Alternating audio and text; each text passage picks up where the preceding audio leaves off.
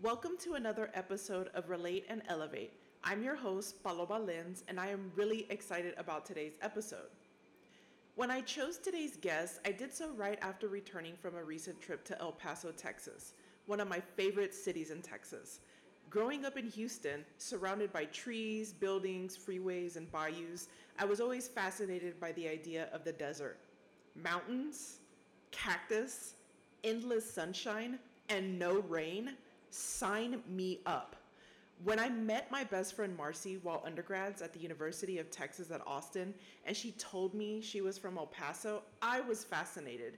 And once I finally visited El Paso, I was blown away by not only those scenic views and endless skies, but the fact that you couldn't really tell where El Paso ended and Ciudad Juarez began. People on both sides of the US and Mexico border traveled back and forth between the sister cities daily, blurring the lines between countries and culture. You might be wondering what that has to do with today's guest. Well, Chelsea Evaldi is the owner of Chuco Relic, a souvenir shop based in El Paso with three locations. Chuco Relic sells shirts, stickers, coffee mugs, magnets, all featuring art created by local El Paso artists.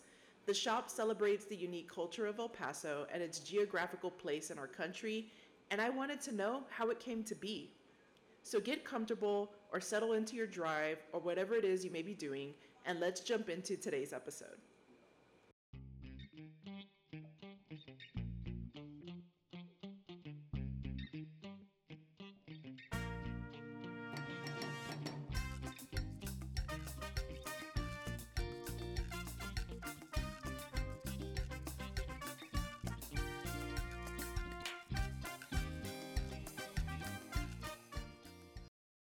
Hello, my name is Nicole Moreno Deinzer, and welcome to Epiphana Presents Relate and Elevate.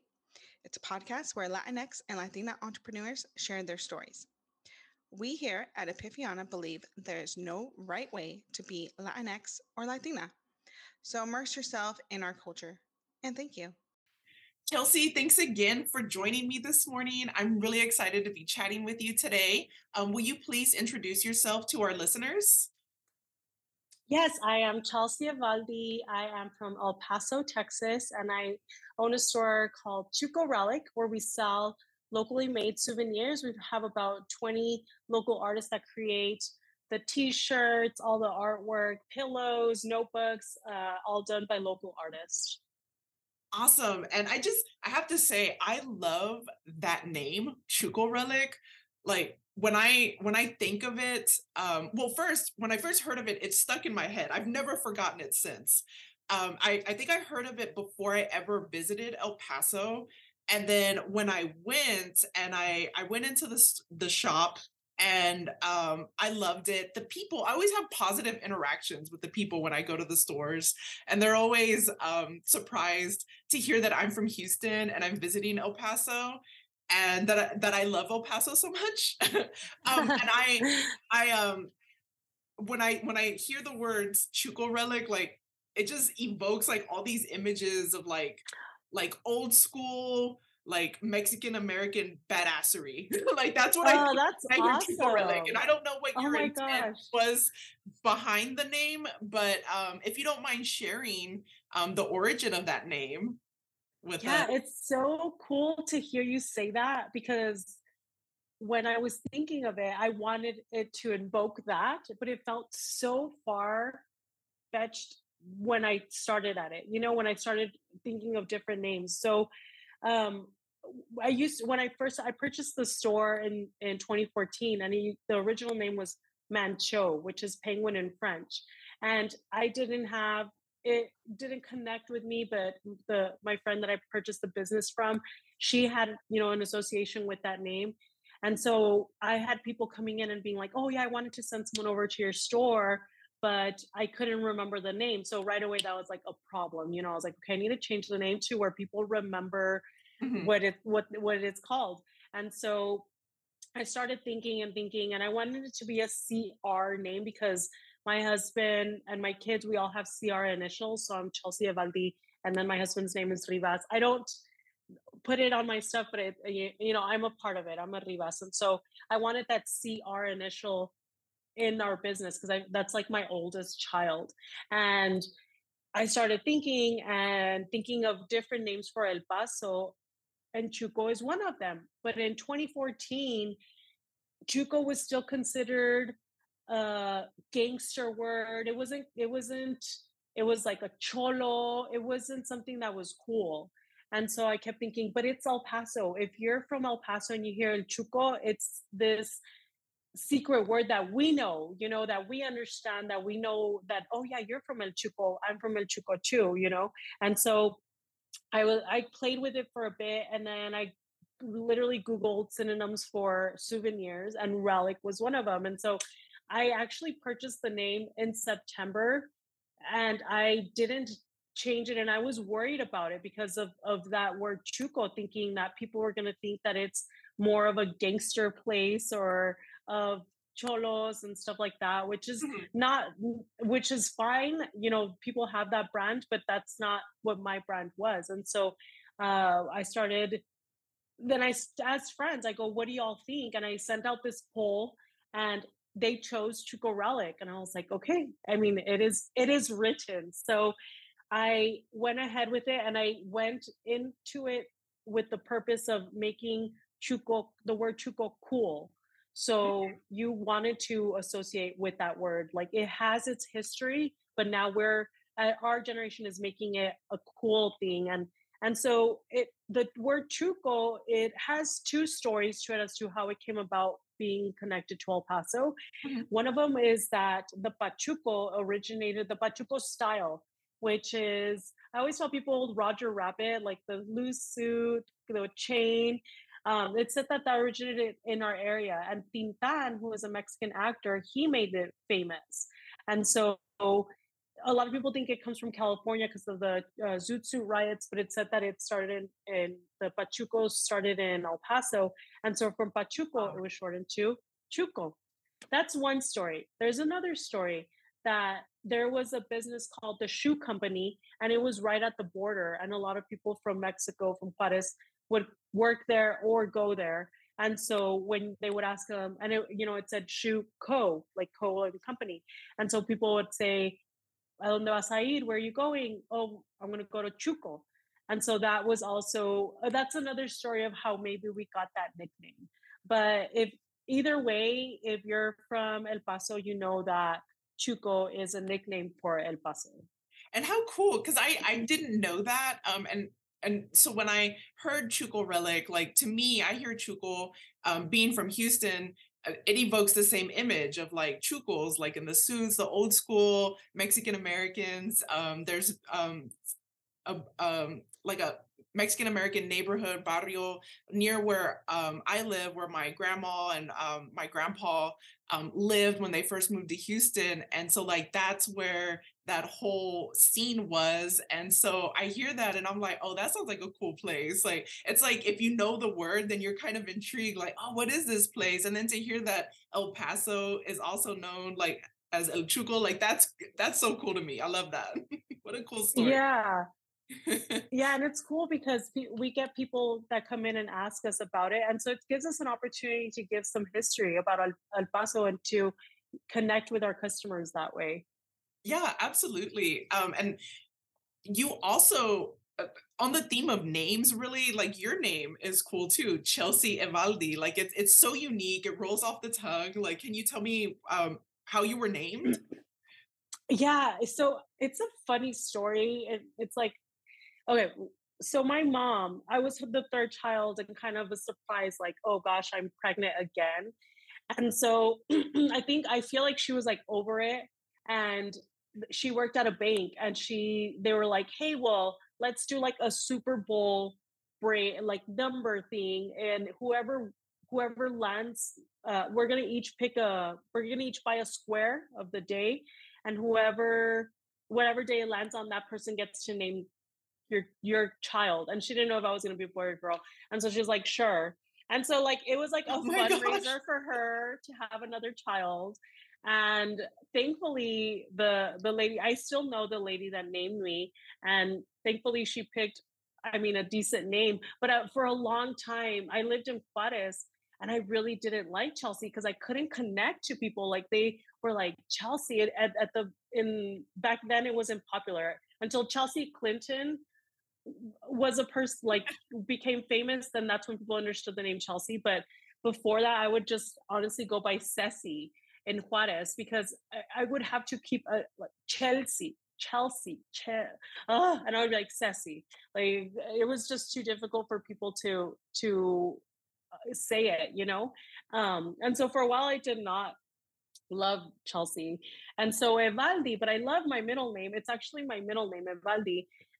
It used to be it was a Eraldi originally. That's something that my mom heard from the news. And so my grandma's name is Evangelina. So she wanted to do a mix. And so it was from Eva, Evangelina, Evaldi. So when I got married, my husband again, he's Rivas, and I was like, I'm gonna do my name change, da da da.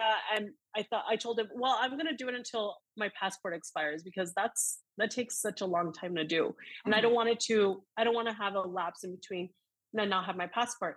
And so he was like, okay, my passport expired, and I was like, honestly, I don't want to change it, and I don't like my last name, that my dad gave me because I don't have a connection with him and I don't want yours either. Like I just want to have my own name. And I feel that. he was yeah, and my husband is super supportive and he's like, yeah, well then go ahead and do Chelsea Evaldi. And I was like, okay, I'm gonna stick with that because for a while I tried to make Evaldi my name, like I'm no longer Chelsea, I'm Evaldi, and it just didn't stick. And so now it's those two are my names, you know. I didn't get a last name from anyone else. My name is mine, and so it's kind of this women empowerment at the same time. Like I'm doing it on my own. No, I mean I am doing it on my own, but my husband helps me a lot, and so that's why the CR is still important for me with the Rivas initials. Yeah.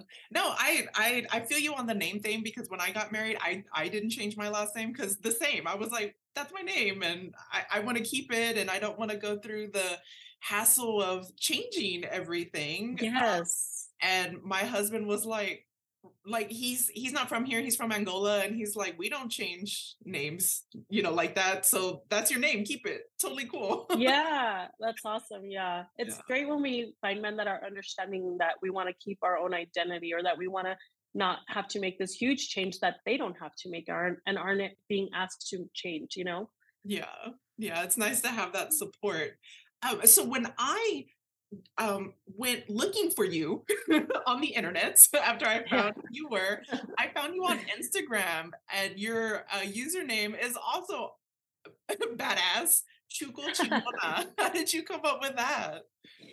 So that actually it evolved because I started off like I think I was just my name Chelsea Evaldi, and then I started thinking about branding and what I wanted to be branded as, and so I put like Chuco Chooks, you know, where I was changing it, trying to figure out what was right for me, and then my husband was like, you need to do Chuco Chingona.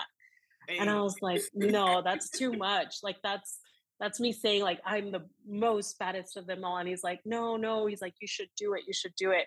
And then I started just sitting with it for a bit. And once I decided to do it, I was like, it's not just me. I'm not the only Chuco Chingona, but I want to be able for people to any other Latina that's from Chuco to be able to say that they're a Chuco Chingona too, that they are comfortable with saying it. You know, and if they know me, then they know that they're also a chingona. Like it's easier to associate when you find someone that when you meet someone and you're like, oh my gosh, they're a person. There's someone that is doing what they're wanting to do. I can do it too, and I'm a chingona too. You know, so it's just become a thing now where my husband's also a chico chingon, and he'll greet people like hola chingon, como estás, and it's just to encourage others. You know, there's a lot of chuco chingonas, and I'm proud to be one of them. That's Yeah. awesome. So you were you born in El Paso, or you? Right? Yeah, so I was born in El Paso, but I grew up in Juarez. Mhm. And I lived in Juarez until I was 13, till it was time for me to go to high school. But I always came to school in El Paso. So we would cross the bridge every day. We would wake up at 5 in the morning. Wow. And yeah, because sometimes the bridge was like 2 hours long. So we would have to make sure we crossed by 7:30 so we could be in school in time by at 8 o'clock. And so sometimes we were super early because there wasn't any bridge, and before there wasn't the Linea Express. And so it was just, for me, it was normal. It was normal to get in the car before the sun came out, go to sleep in the car. And this was before you had to wear a seatbelt. So we would just fall asleep in the back of the car. Yeah. And um and then yeah, wake up and we would be eating our breakfast on the way over, combing our hair, getting ready in the car, as we got to school because we had 2 hours to get to school. Wow. So you went to school in El Paso. So did your parents also work in El Paso? My mom worked in El Paso. She worked at the school I went to, and my dad worked in Juarez. Yeah. Oh, wow. Okay. So she was, wow, that worked out great. Then that she Yeah. worked and you went to school and then y'all could leave. So my mom is the original chingona. She's the one that makes things happen Mhm. because we went to a private school. My sisters and I went to a private school, and honestly, I don't even know how she did it. I remember asking Wow. her like how much she made, and I think she made like 24,000. So I remember thinking like, okay, that's how much I need to make to survive in this world. And then I got my first job and I was making that. And I was like, how did you do it? Like, how did you live off of 24,000 with three children and put us through private school? Wow. But she just made it work. And she worked there because she would get a discount, So I don't know how much it was or what, but she made it work. And I still don't get how she did it. No, absolutely. And that's one of the things that I found interesting about El Paso. Like when I met my best friend, we went to school together in Austin at UT. And when I heard that she was from El Paso, I was just like, oh my God, that's awesome. Because being from Houston, I'm surrounded by flat land. It's the Bayou City, there's bayous everywhere. It's always raining. And so the idea of like desert and mountains and cactus and like just open like scenic views. I was captivated, hadn't even been out there before. But That's she told awesome. me about like how classmates lived in Juarez and then they would go to school in El Paso and just kind of back and forth. And I think a lot of people don't realize like that's how El Paso works. Like it's so close. I mean, you're on what I-10 and you can see Mexico, Yes. right over there, Yeah. and they don't realize like it's just that's how it is there. And Hmm. so what was that like growing up in the borderlands like that? It was, well, of course, growing up, I thought it was normal. I thought it was normal to have to cross the bridge and see little kids selling chicles that were my age, and see people on the bridge just selling and hustling, and then crossing over. And then I went to a private school, and so there was like this affluence that I would see also. And Mhm. I thought that's how it was. And I also thought everybody was Catholic because El Paso is mainly Catholic. And it wasn't until I went to college that I didn't realize how unique my experience was growing up in a border town, in a border city, and that I got to experience living in Juarez and that culture of community. And I knew my entire vecindad, and they took care of me. And then I could eat tacos and flautas at any corner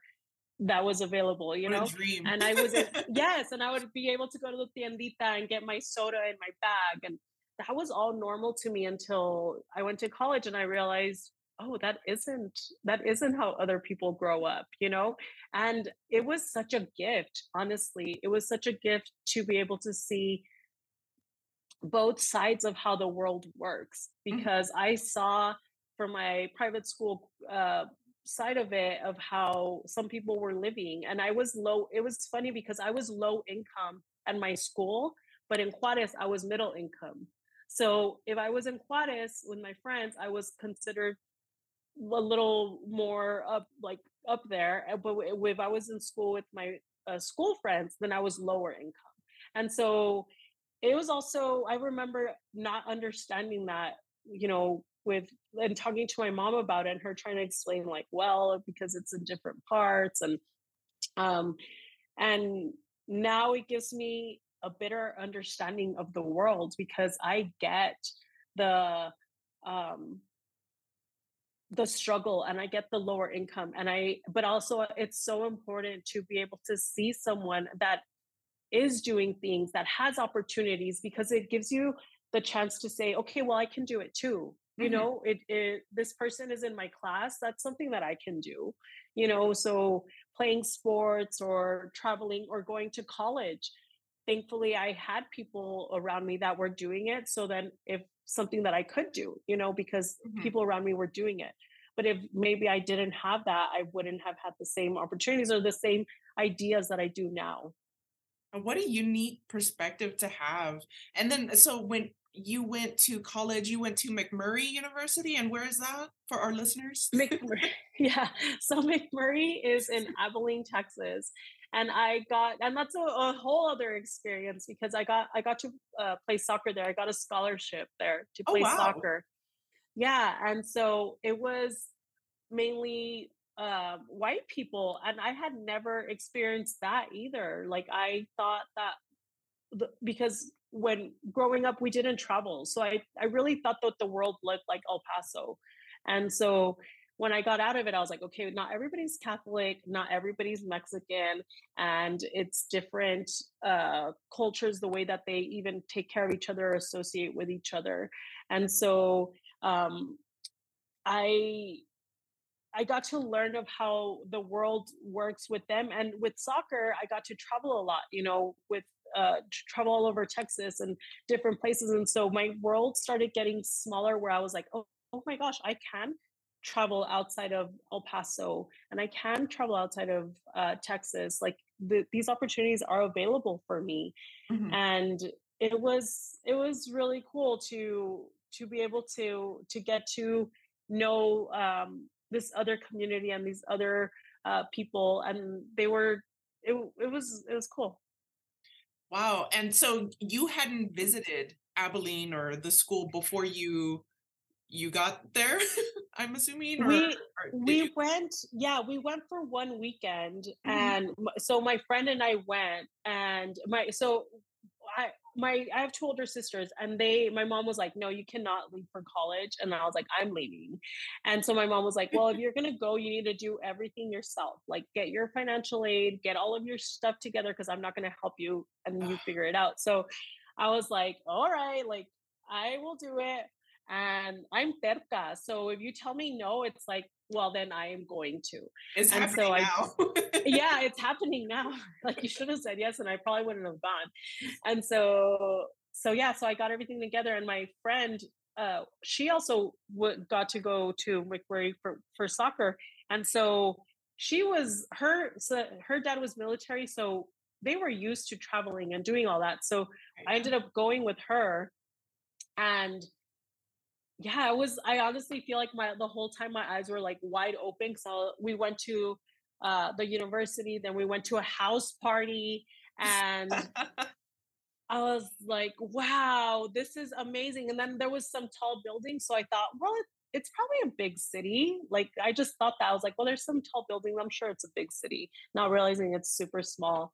But it really was, that was my experience before going. And then once I showed up, I honestly feel like my life has just worked out specific ways for it to work out towards me, because I got there and I had my soccer coach, and she just became my mom and my mentor. She made sure that I was going to class, that we had our grades were good, and we were traveling, so we couldn't get too crazy, because when you're so sheltered and some lead to college and they get overly crazy. That would have been me if I didn't have soccer. Like I would have been like, ah, yeah. And so she kind of kept me grounded. And she's the one that helped me pick my business degree and put me in that path. So it was really awesome to go there and then have that mentor. That's cool. So like when you went, were you kind of undecided, or did you just kind of ask for help, or what did No, I actually went and I was like, okay, well, I'm good at sports. I'll just go for kinesiology. And I remember even writing it, like declaring my major kinesiology and misspelling it. And I was like, well, that's not a good sign that I don't even know how to spell what I want to do for the rest of my life. And and then so my freshman year, that's what I was concentrating on, or that's what I had said I wanted to do.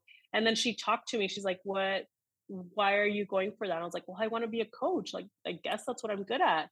I like sports. And she was like, no, you don't have to have a kinesiology degree to be a coach. She's like, do business or do something that will help you be more broad. And in the end, if you do decide to be a coach, you just get your certification. But I think that you would do well in business because at this point, she already had picked me to be captain of the team. And so she saw something in me. So I was like, okay, well, if she thinks that I would be good at that, then I'll do it. And then I did like them. I liked the classes and I loved how challenging it was. But even during this business classes, I never thought I'm going to own a business. Like that never came across my mind. And I remember the teacher. I remember the day. Like it's vivid in my mind where when the teacher said, 80% of businesses fail within the first 3 years. And I thought, why would anyone open a business? Like 80%, that's telling you that it's not going to work. Why would anyone do it? And I really didn't get it. And I remember thinking that, like, I would never do that. That sounds dumb. And so uh, for me to be here and having a business is like, I want to make sure that other people that do hear that statistic don't associate it with themselves or don't think like, oh, well, I'm going to be one of them because it's different. You are capable. Everyone is capable of doing it if they have the passion for it. Yeah, and then I would think it also sometimes has to do with like outside forces too. It's not necessarily like to your fault that it didn't, work out. Right. That just wasn't the right one for you either. So, Yes, but that was those kinds of, practice. yeah, Yeah. right. um yeah, so that's kind of it is a daunting statistic to hear. Yes. So let's see, you were living in Abilene for college, and then where did you go next? So when I did my 4 years of college in Abilene and I finished my soccer time, and then my last semester, my counselor he tells me, you know what, you actually need 15 more hours of electives, and you can't graduate until you do it. And I was like, what? So you're telling me I have to stay another semester? And I really at this point was over it. You're a senior, you've done the work.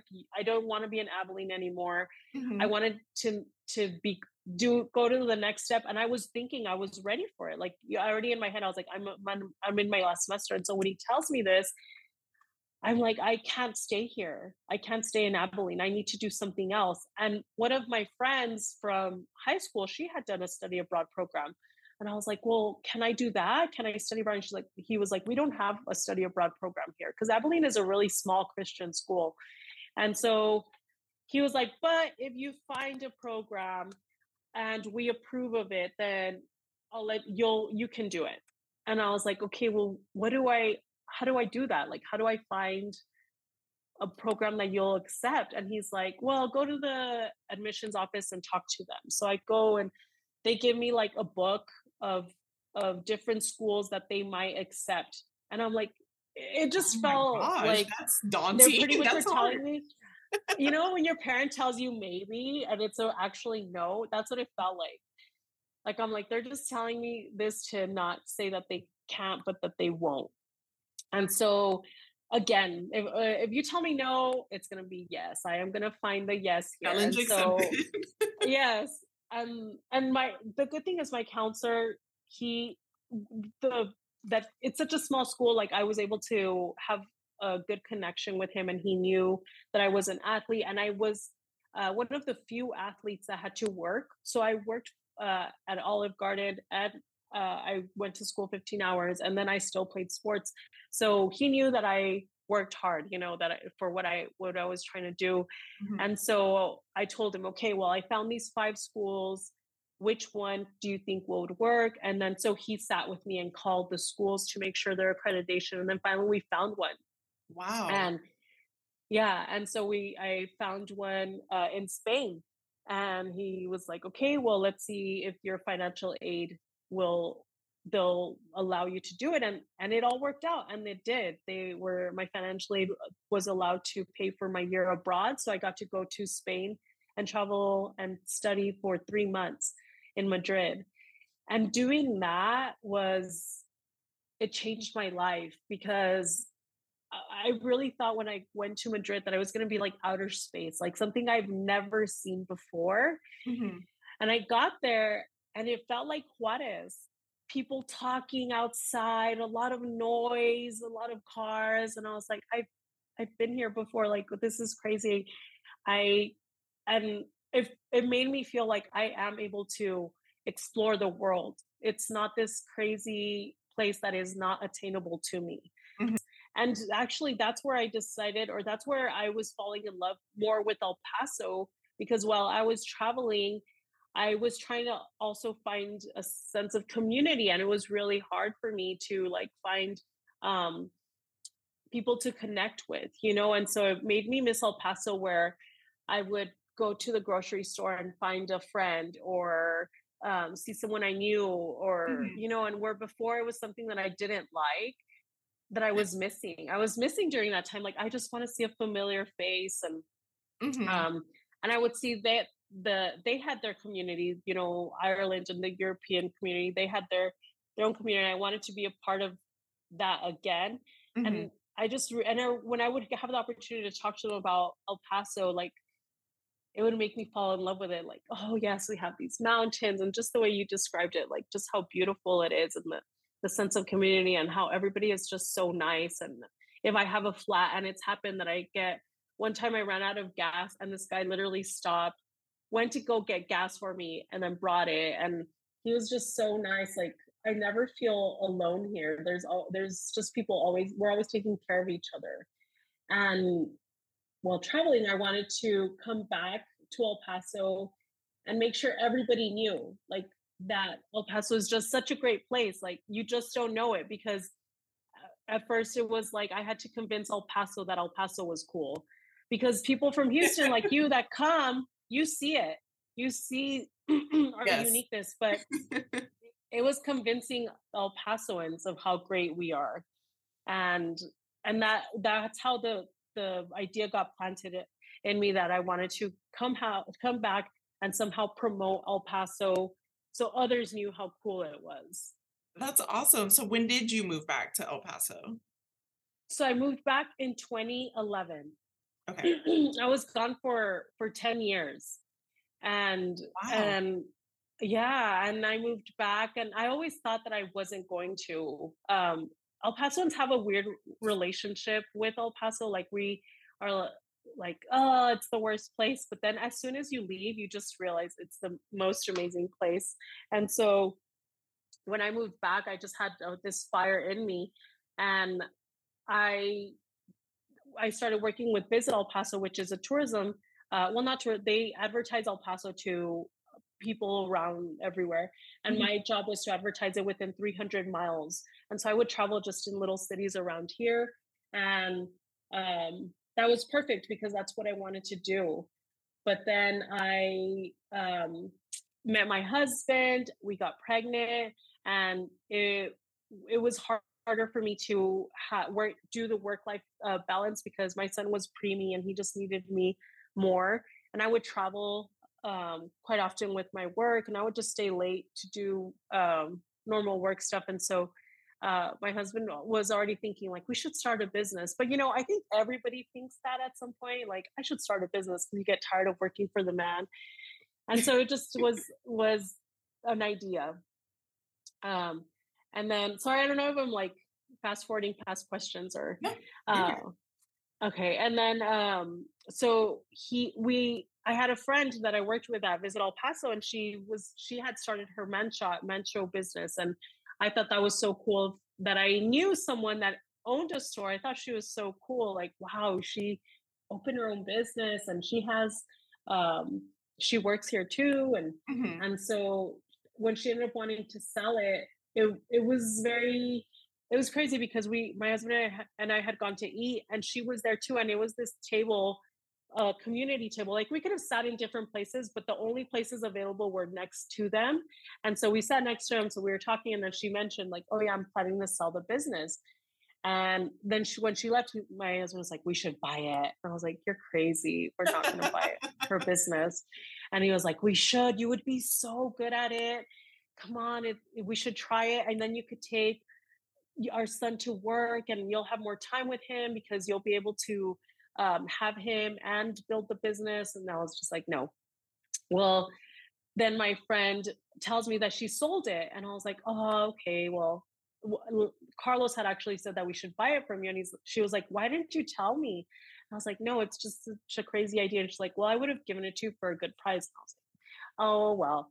And then she comes back to me like 2 weeks later, and she's like, "Hey, the deal didn't go through. Do you Oh, want to wow. get it?" Yes. And I was like, "Oh my gosh, like now I really, now I really have to decide." And so I told Carlos about it, and he was like, again, he was just like, "Yes, let's do it. Let's do it." And we had saved some money up, and he was like, "Yeah, I'm like, I want to do it. I think that you would be good at it. I know that you'll be great at it. Let's do it." And so that's how we ended up purchasing it. And when she had her store, it was like a Spencer's or Hot Topic, where it had like really fun stuff, um, Okay. that, like Fred Yeah. and Friends and stuff like that. And so when I purchased it, I had to figure out how it was going to be mine. And I've always loved going to markets. Like, then that started in Europe because they Okay. have markets all over the place all the time. And I feel like markets, when you travel and you go to markets, you really get to know what the community is about because you're seeing their artwork and you're seeing what they're creating, and you get to talk to the artists. So I Yeah. love going to markets. And so I thought, well, what if I go to the markets and ask them if they want to sell their stuff in my store? And it felt a bit crazy, but I was like, well, let's see if they're willing to do it. And so I went, and luckily, the where our store was, the farmers market was in that same block. Oh, So cool. yeah, honestly, sometimes I'm like, my life is like, it feels random, but then I think back and I'm like, it was meant to be. Like, because I would be like, my store's right there, like I could point to it. And some artists would say no because they didn't know me, they didn't know my business, they didn't, I understand the artwork is their babies, and they would say no. And some said yes. And so the ones that said yes, well, then I felt like, okay, I have to do the best for them to promote their artwork, to put their artwork out there. And yeah, it just started evolving from there. Then other artists would tell, "Oh yeah, I'm selling my stuff there at Manshot." And then what I would do is I would go to markets too. So I would, for the first year, I was going to markets. So I had my brick and mortar, and I would go to markets as well to get my name out there because we didn't have money to do marketing. And so that was the cheapest way to do it, was for me to be out there Yeah. telling people about the business, And it really does make a difference to like be out there yourself and putting your face Yes. to the brand, and people remember you, the name, how like easy it was to connect with you. I mean, Yeah, and yeah, you also get to talk to the customer and what they want, So if they're telling you, yeah, right. oh my gosh, it'd be so cool to have this shirt, or it'd be so cool to do this, and it gives you ideas of what your community wants to see. That's cool. So like going into it, so your husband was like, we should buy her store, and then you buy it, and then you're trying to figure out how to make it your own. And then, but you also had this like desire to promote El Paso to El Paso, right? And like let's have Yes. Chuco Pride, and then you start Uh-huh. connecting with local artists. Um, So can you share some of the obstacles like you ran into when you're building Chuco Relic into what it is today?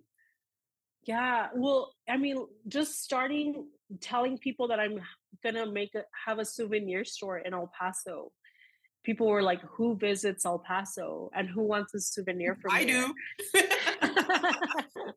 That's what I said. I was like, Paloma is out there and she needs this. I mean, I knew that there was people out there because uh, I was out there and I wanted to come home and get stuff from El Paso and take it with me. And there was the only place to go to was Walgreens and Walmart. And I would have tourists that would visit, when I worked at Visit El Paso asking for souvenirs, unique souvenirs.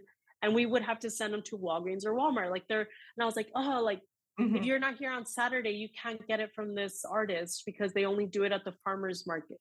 So I knew that there was something there. How big, I wasn't sure. And so for a while, it did build some doubt in me like, I am building a souvenir store and not this super touristy town. But for me, I knew that it's something that I wanted to do. I wanted to promote El Paso. I came back with that mission when I came back from Europe. It's something that I wanted to do, and I was going to do it. And so that was part of it. And then after that, I mean, I have two kids, and that's been difficult trying to navigate being a mom and a business owner and a Mhm. wife, um, and being good at all of them. That has been something that I've been learning how to balance. And I get good at different things individually. So sometimes I'm like an awesome mom and maybe not the best business owner. And sometimes I'm a really great business owner and have have things going on perfectly, but maybe I'm not being the best wife. And so learning how to balance those three has been uh, a learning experience, which I'm still trying to figure out. And I don't think I'm ever going to figure out. But as long as I just tell myself, as long as I keep trying, that's the best I could do. And then we had COVID. I had my one location, and then in 2018, COVID was 2019, right? It's such a It was blur. 2020. Okay. Yeah. So 2019, I opened two stores like in that same year. I opened one in July and then I opened one in October. And then Wow. COVID happened. And I really felt like that was dumb. I should not have done that, open two stores. But of course, I didn't know COVID was Who going to knew? happen. Yeah. Right. And so thankfully I had really great landlords and I had a really great team, and I Mhm. didn't have any debt on my business that I was able to survive it. Good. And I had we have such amazing customers that they were purchasing from us for people that didn't even live in El Paso. Like, I'm just buying them their birthday gift from you because I need you to stay open. So I'm supporting your business to make sure that you have enough, to stay past all of this. And so it was really awesome.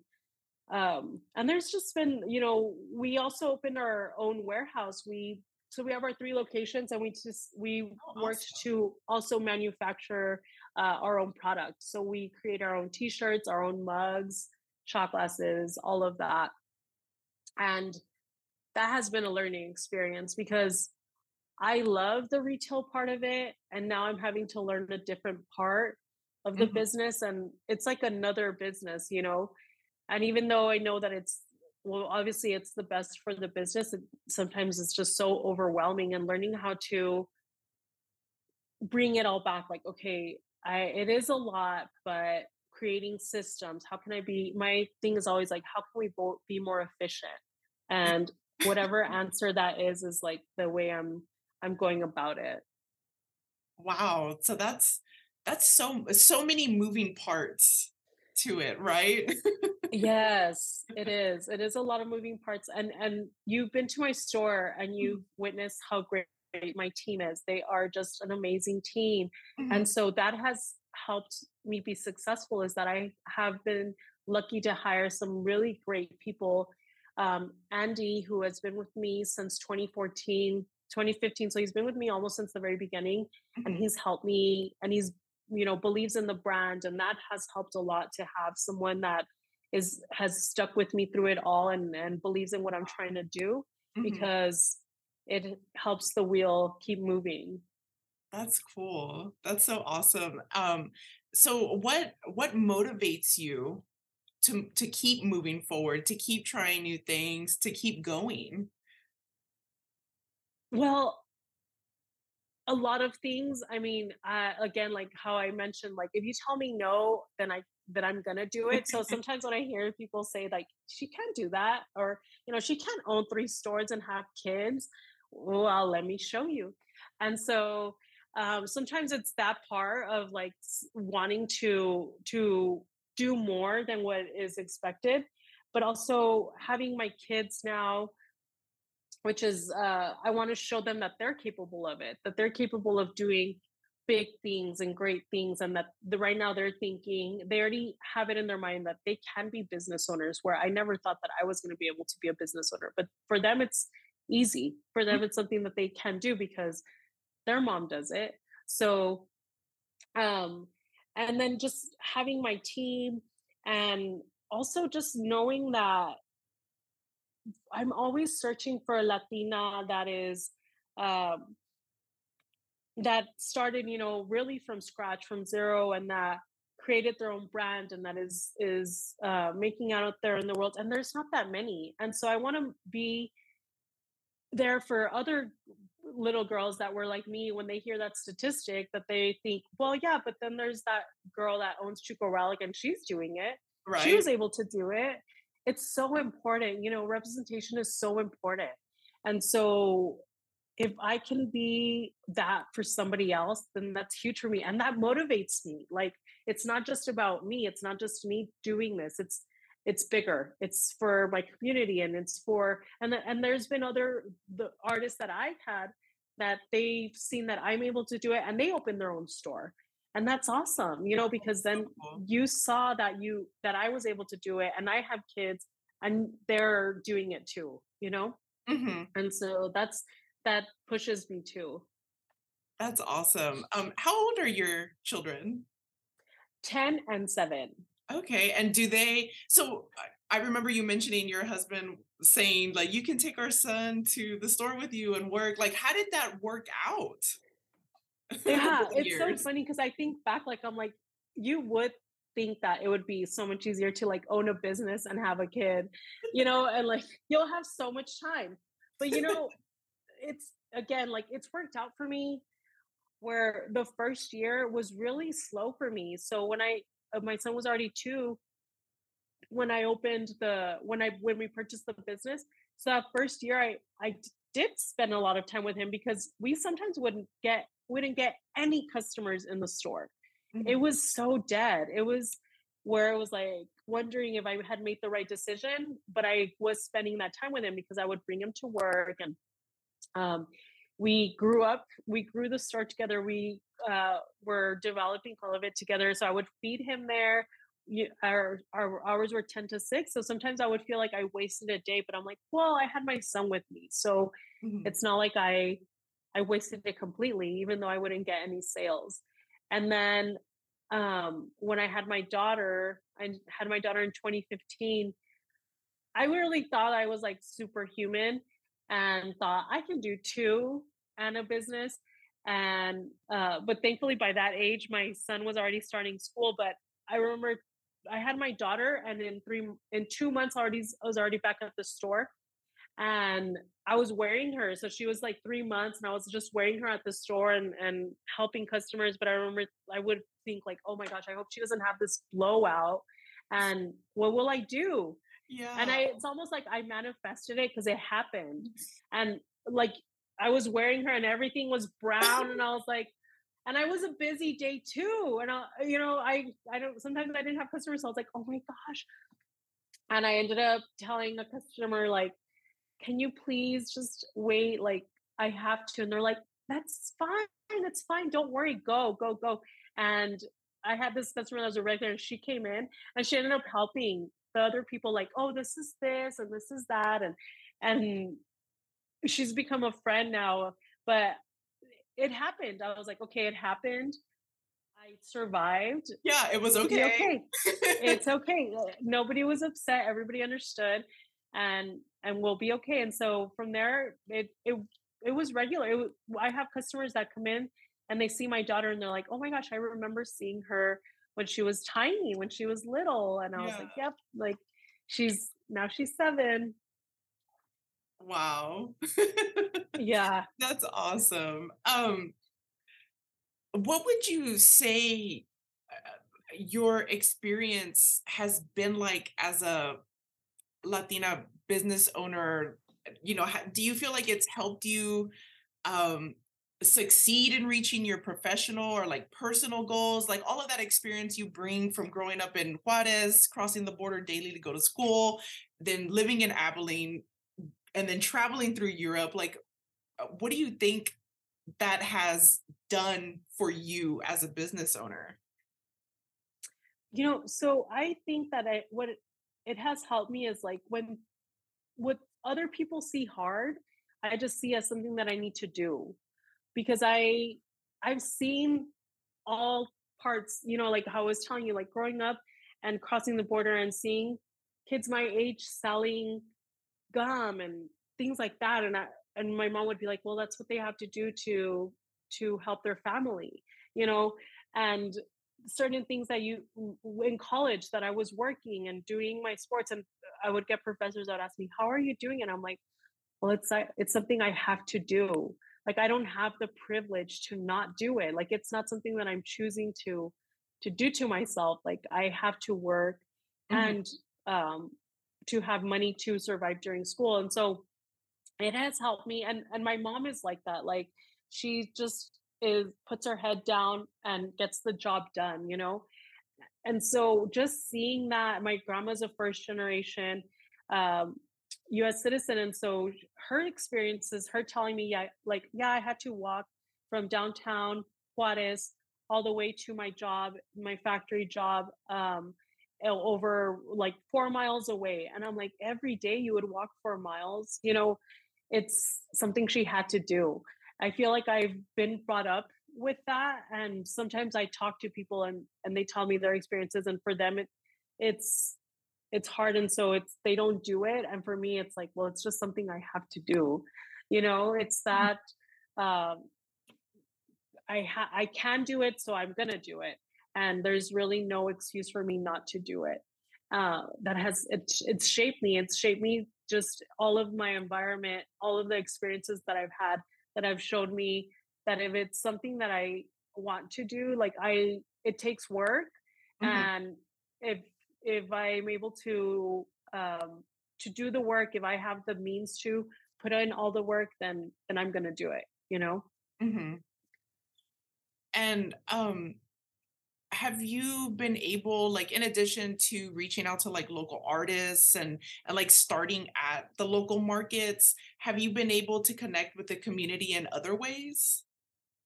Yeah, so we have that's really big for me is making sure that I'm supporting also my community because they're supporting me. So we actually have a Chuco Gives Back t-shirts that we do, and Mhm. we have like the one that I'm wearing, ni de aquí ni de allá.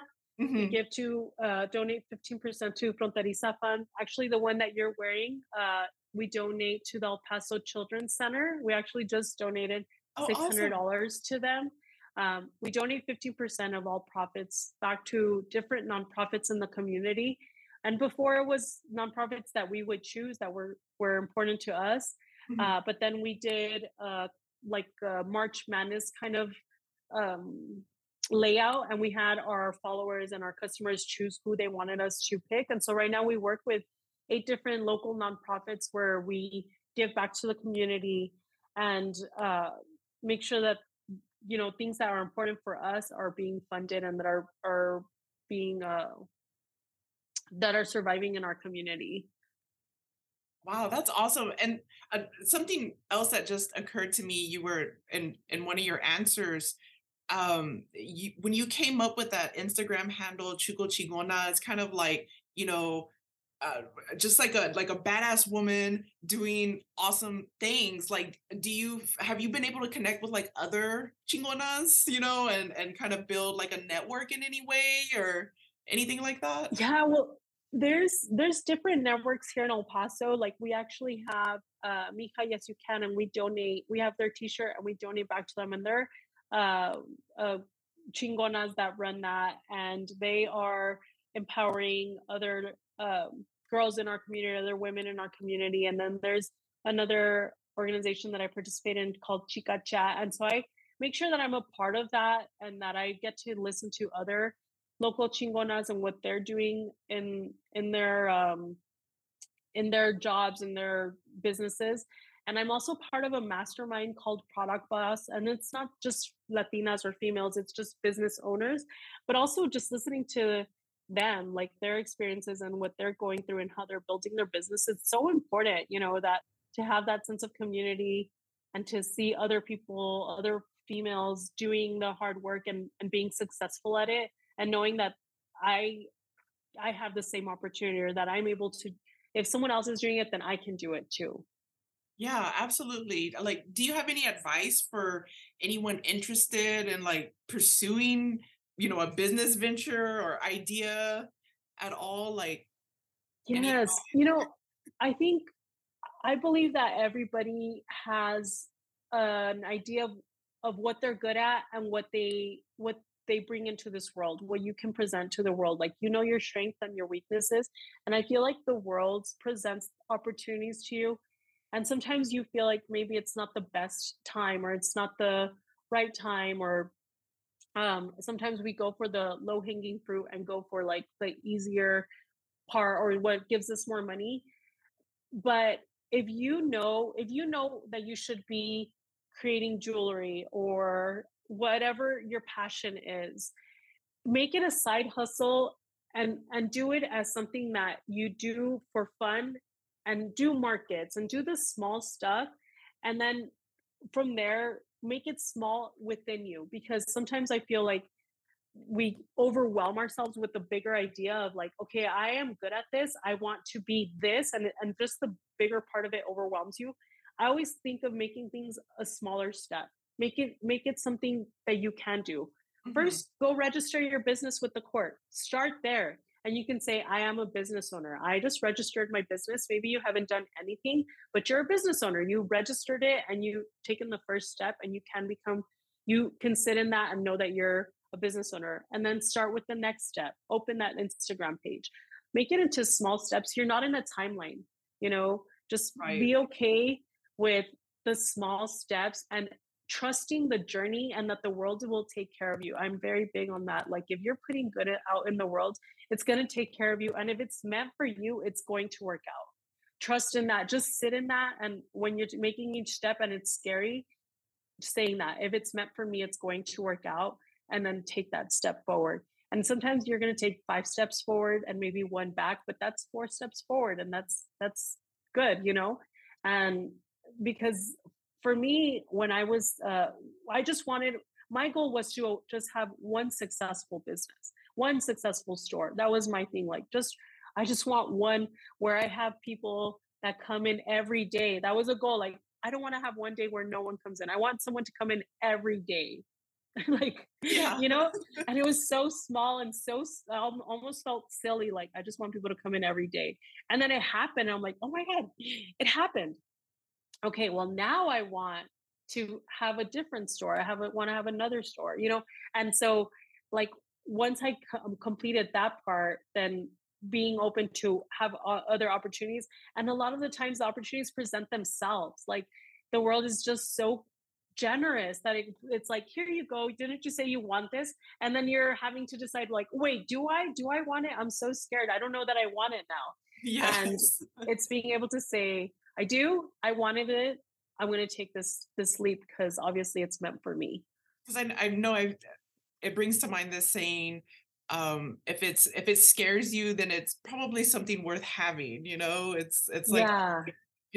it's big and it's exciting, but I'm scared. Like, what if I fail? What if I don't do it right? What if I, come off silly or something? But it's something you want, Yes. so you you won't and know it and until it you goes try. based Exactly. And it goes based kind of on what we were talking before about that percentage, and that statistic is like, maybe that first business is your practice and you learn so much from it. You will just learn so much from it. And something that I realized is when I hyper focus on something just for 6 months, like sometimes I tell myself, I'm just going to focus on this for 6 months. And if it doesn't work out, then it's not going to work out.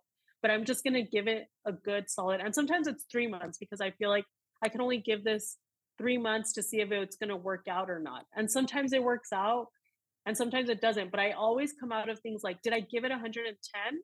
Mhm. And if I did, then I can walk away from it knowing that I really tried to make this work out and it didn't, but it wasn't me. It was because it wasn't supposed to end up working out, but at least I tried. And so just telling yourself, I'm going to give it this much time of I'm going to give myself this much of it for this long, and if it doesn't work out, then I can walk away because I had the idea, I tried it and it didn't work out, but it might work out, you Mhm. know? Yeah, and But like, I'm yeah, go sorry. ahead. As I've No, no, talked go. to business owners and entrepreneurs, and that's kind of like a theme that comes up is, you try things, and if they don't work, you don't take it personally. You don't take it as like a personal failure. It's like, okay, well, what exactly didn't work? What didn't make it work? Maybe if I try something different, or you've got to pivot, and that really comes with life, right? Like things happen in life, and they don't go the way you think, but sometimes you just got to adjust Yeah. course. Yes. Yeah. And then it's not like it you might just have to do a what do you call it, a scenic route, but you still get to the same place. And maybe the scenic route is to teach you something that you're going to need for the future. Yeah. Yeah, that's awesome. I like that. The scenic route. Yeah. So are there any like upcoming projects, or what's coming up for Chuco Relic? So right now we just purchased a place for our warehouse. So we just did this year. And that was huge for us because I had always wanted to own something for Chuco Relic. Like I wanted to own either the store building or, and so finally we were able to buy a place for where we create our t-shirts and where we have our product. So right now we are creating the systems for that to make sure that it all works correctly. Mhm. Um, like I told you before, I never thought that I would have 3 stores. And then I never thought that I would be the one to be able to have the means to be able to create the product as well. And so right now, I'm really just perfecting it. I'm really building a good foundation to make sure that when an opportunity arises, I'm ready because I want to make sure that I have everything prepared for the next step because I don't know what the next step's going to be. I have so many ideas, so much of what I want to build for Chuco Relic and what I want to see for the business, but it's little things here and there that I'm poking at. But I'm like, okay, I'm going to make sure that this is a solid business that whenever that opportunity arises, I'm ready for it, and that I can say, okay, I created this part, it's Mhm. running well without me, and I can go and pursue this part of the business now. That's cool. So where did the idea come from to start manufacturing? Did that just feel like the next step, or were you just kind of, was it like in your head and just kind of sitting there and like, how can I do this? Yeah, well, artists are amazing, amazing people, but sometimes they don't love deadlines. And so it was getting hard. Yeah, it was getting hard to have, that I was building a business, but it was sometimes I wasn't getting either t-shirts on time or product on time. So I felt like I had to have more control of it. I had to have more control of how I'm making the product to make sure that the stores are functioning because they wouldn't care if I told them, oh, it's because the artist didn't drop the shirt off in time, or the artist is still working on them. They're 2 weeks behind. I didn't want to create excuses for anyone and then have the customer hear the excuse. So Mhm. I started thinking like we need to take control of this. We cannot be successful if we don't have the products that people need. And so I started toying with that idea and thinking, well, I can purchase the artwork from them. I'm still supporting them, but now at this point I'm creating it. I have control of it.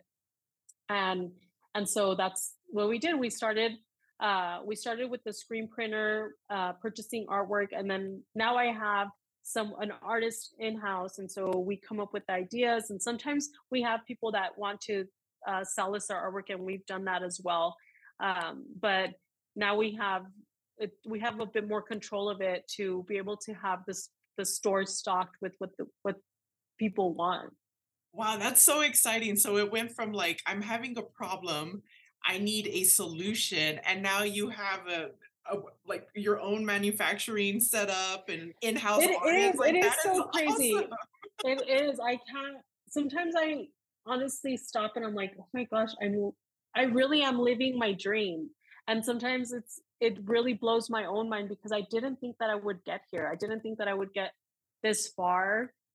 But I again like the for some reason the world has been wanting me to be able to continue to succeed. And I'm really big on, if I want something, I need to give it. So donating to the community, helping my community, giving back to my community, because they're going to keep showing up for me. So it's this continuous thing that if I want to continue to grow, I need to continue keep showing up for the people that are going to help me grow.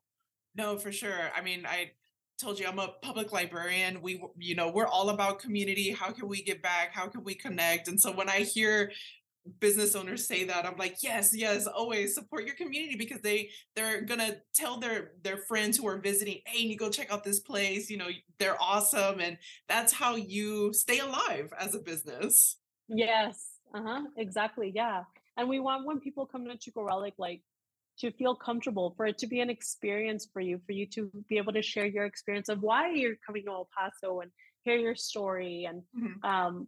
and for the customer to tell us how we can do better, what they are wanting to see, and have it. We want it to be like you're going to visit your cousin, your tia, your tío. Like you come in and we're a big community that helps each other out. Yeah, that's so awesome, because like to go back to kind of having that Chuco pride, like I know when I met people from El Paso, like at UT, they were kind of hesitant or like, quiet about it. And like, me, I was like, oh cool, El Paso, like, that's the desert mountains, like that's exciting, and they didn't really see the beauty of where they're from. And so whenever I go to El Paso, and like I think I mentioned to you, I spoke to one of your staff. I was telling them I was visiting, and he was like, oh, okay, that, you're from Houston, wow, why are you in El Paso? I was like, because El Paso is awesome. Like Yes. I would, like, even though my best friend lives there, even now, if she didn't live there, I would still want to go visit El Paso, just because the Uh-huh. proximity to like everything, and just it's awesome. And so like you're giving that back to your community too, that pride. Oh yeah. Uh-huh. Yeah, that's awesome. Yeah, I think we get older customers that come in and that they think like that they're like, why we didn't think that there would be a store like this or that says in Chuco or you know, and then they're the ones that are wearing, like they come back to our store with our t-shirts and so proud, and um just to be able to have something, to that you own, to say that this is where I'm from, it makes a difference. It makes a difference for some people to be able to wear it. And there's also been a shift in conversation. There's been people that maybe the ones that you went to college with, now they've come back and they've improved El Paso, and they whatever they learned from that when they left, they've brought it back and they've enriched our community with that knowledge. And so we are growing and realizing just what a great place it is. Yeah, 100%. So, in addition to those three stores, where can people buy your stuff online? Yes, so you can buy it at chucorelic.com. We ship international, nationwide Nice. everywhere. And then we actually sell some of our stuff at Whole Foods as well in El Paso. Oh, cool. So you can find some of our shirts at the Whole Foods as well. Oh, that's so awesome. All right. And so chucorelic.com, and are y'all are on Instagram, any other social media? Yeah, Instagram, Snapchat, Facebook. We're on all of them. We have our TikTok. We have some really awesome team members that do great dances and that showing our product. So you guys should follow us. It's really cool. That's so cool. Well, Chelsea, it has been so awesome to talk to.